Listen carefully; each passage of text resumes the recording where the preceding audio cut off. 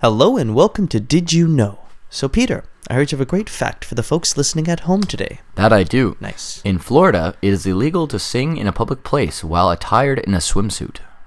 I wonder why that became a law. They have a lot of dumb laws out there. Swimsuit Pavarotti. Well, it's probably just because, like, in a swimsuit. they're not controlling for singing in public. They're controlling for the types of people that are allowed to sing in public. And So, like, if you're like speedoed European men with large bellies. well, I think if you're like a beach bum, you're more than likely to be wearing like board shorts. Yeah. Because Florida has some really strict like anti-loitering laws because there's like It's so just many. so nice to chill down there. You can just like Well, yeah, people just post up like and just hang out anywhere. like anywhere all day, Yeah. and just like busk or like kind of mooch Sing. off of the thing.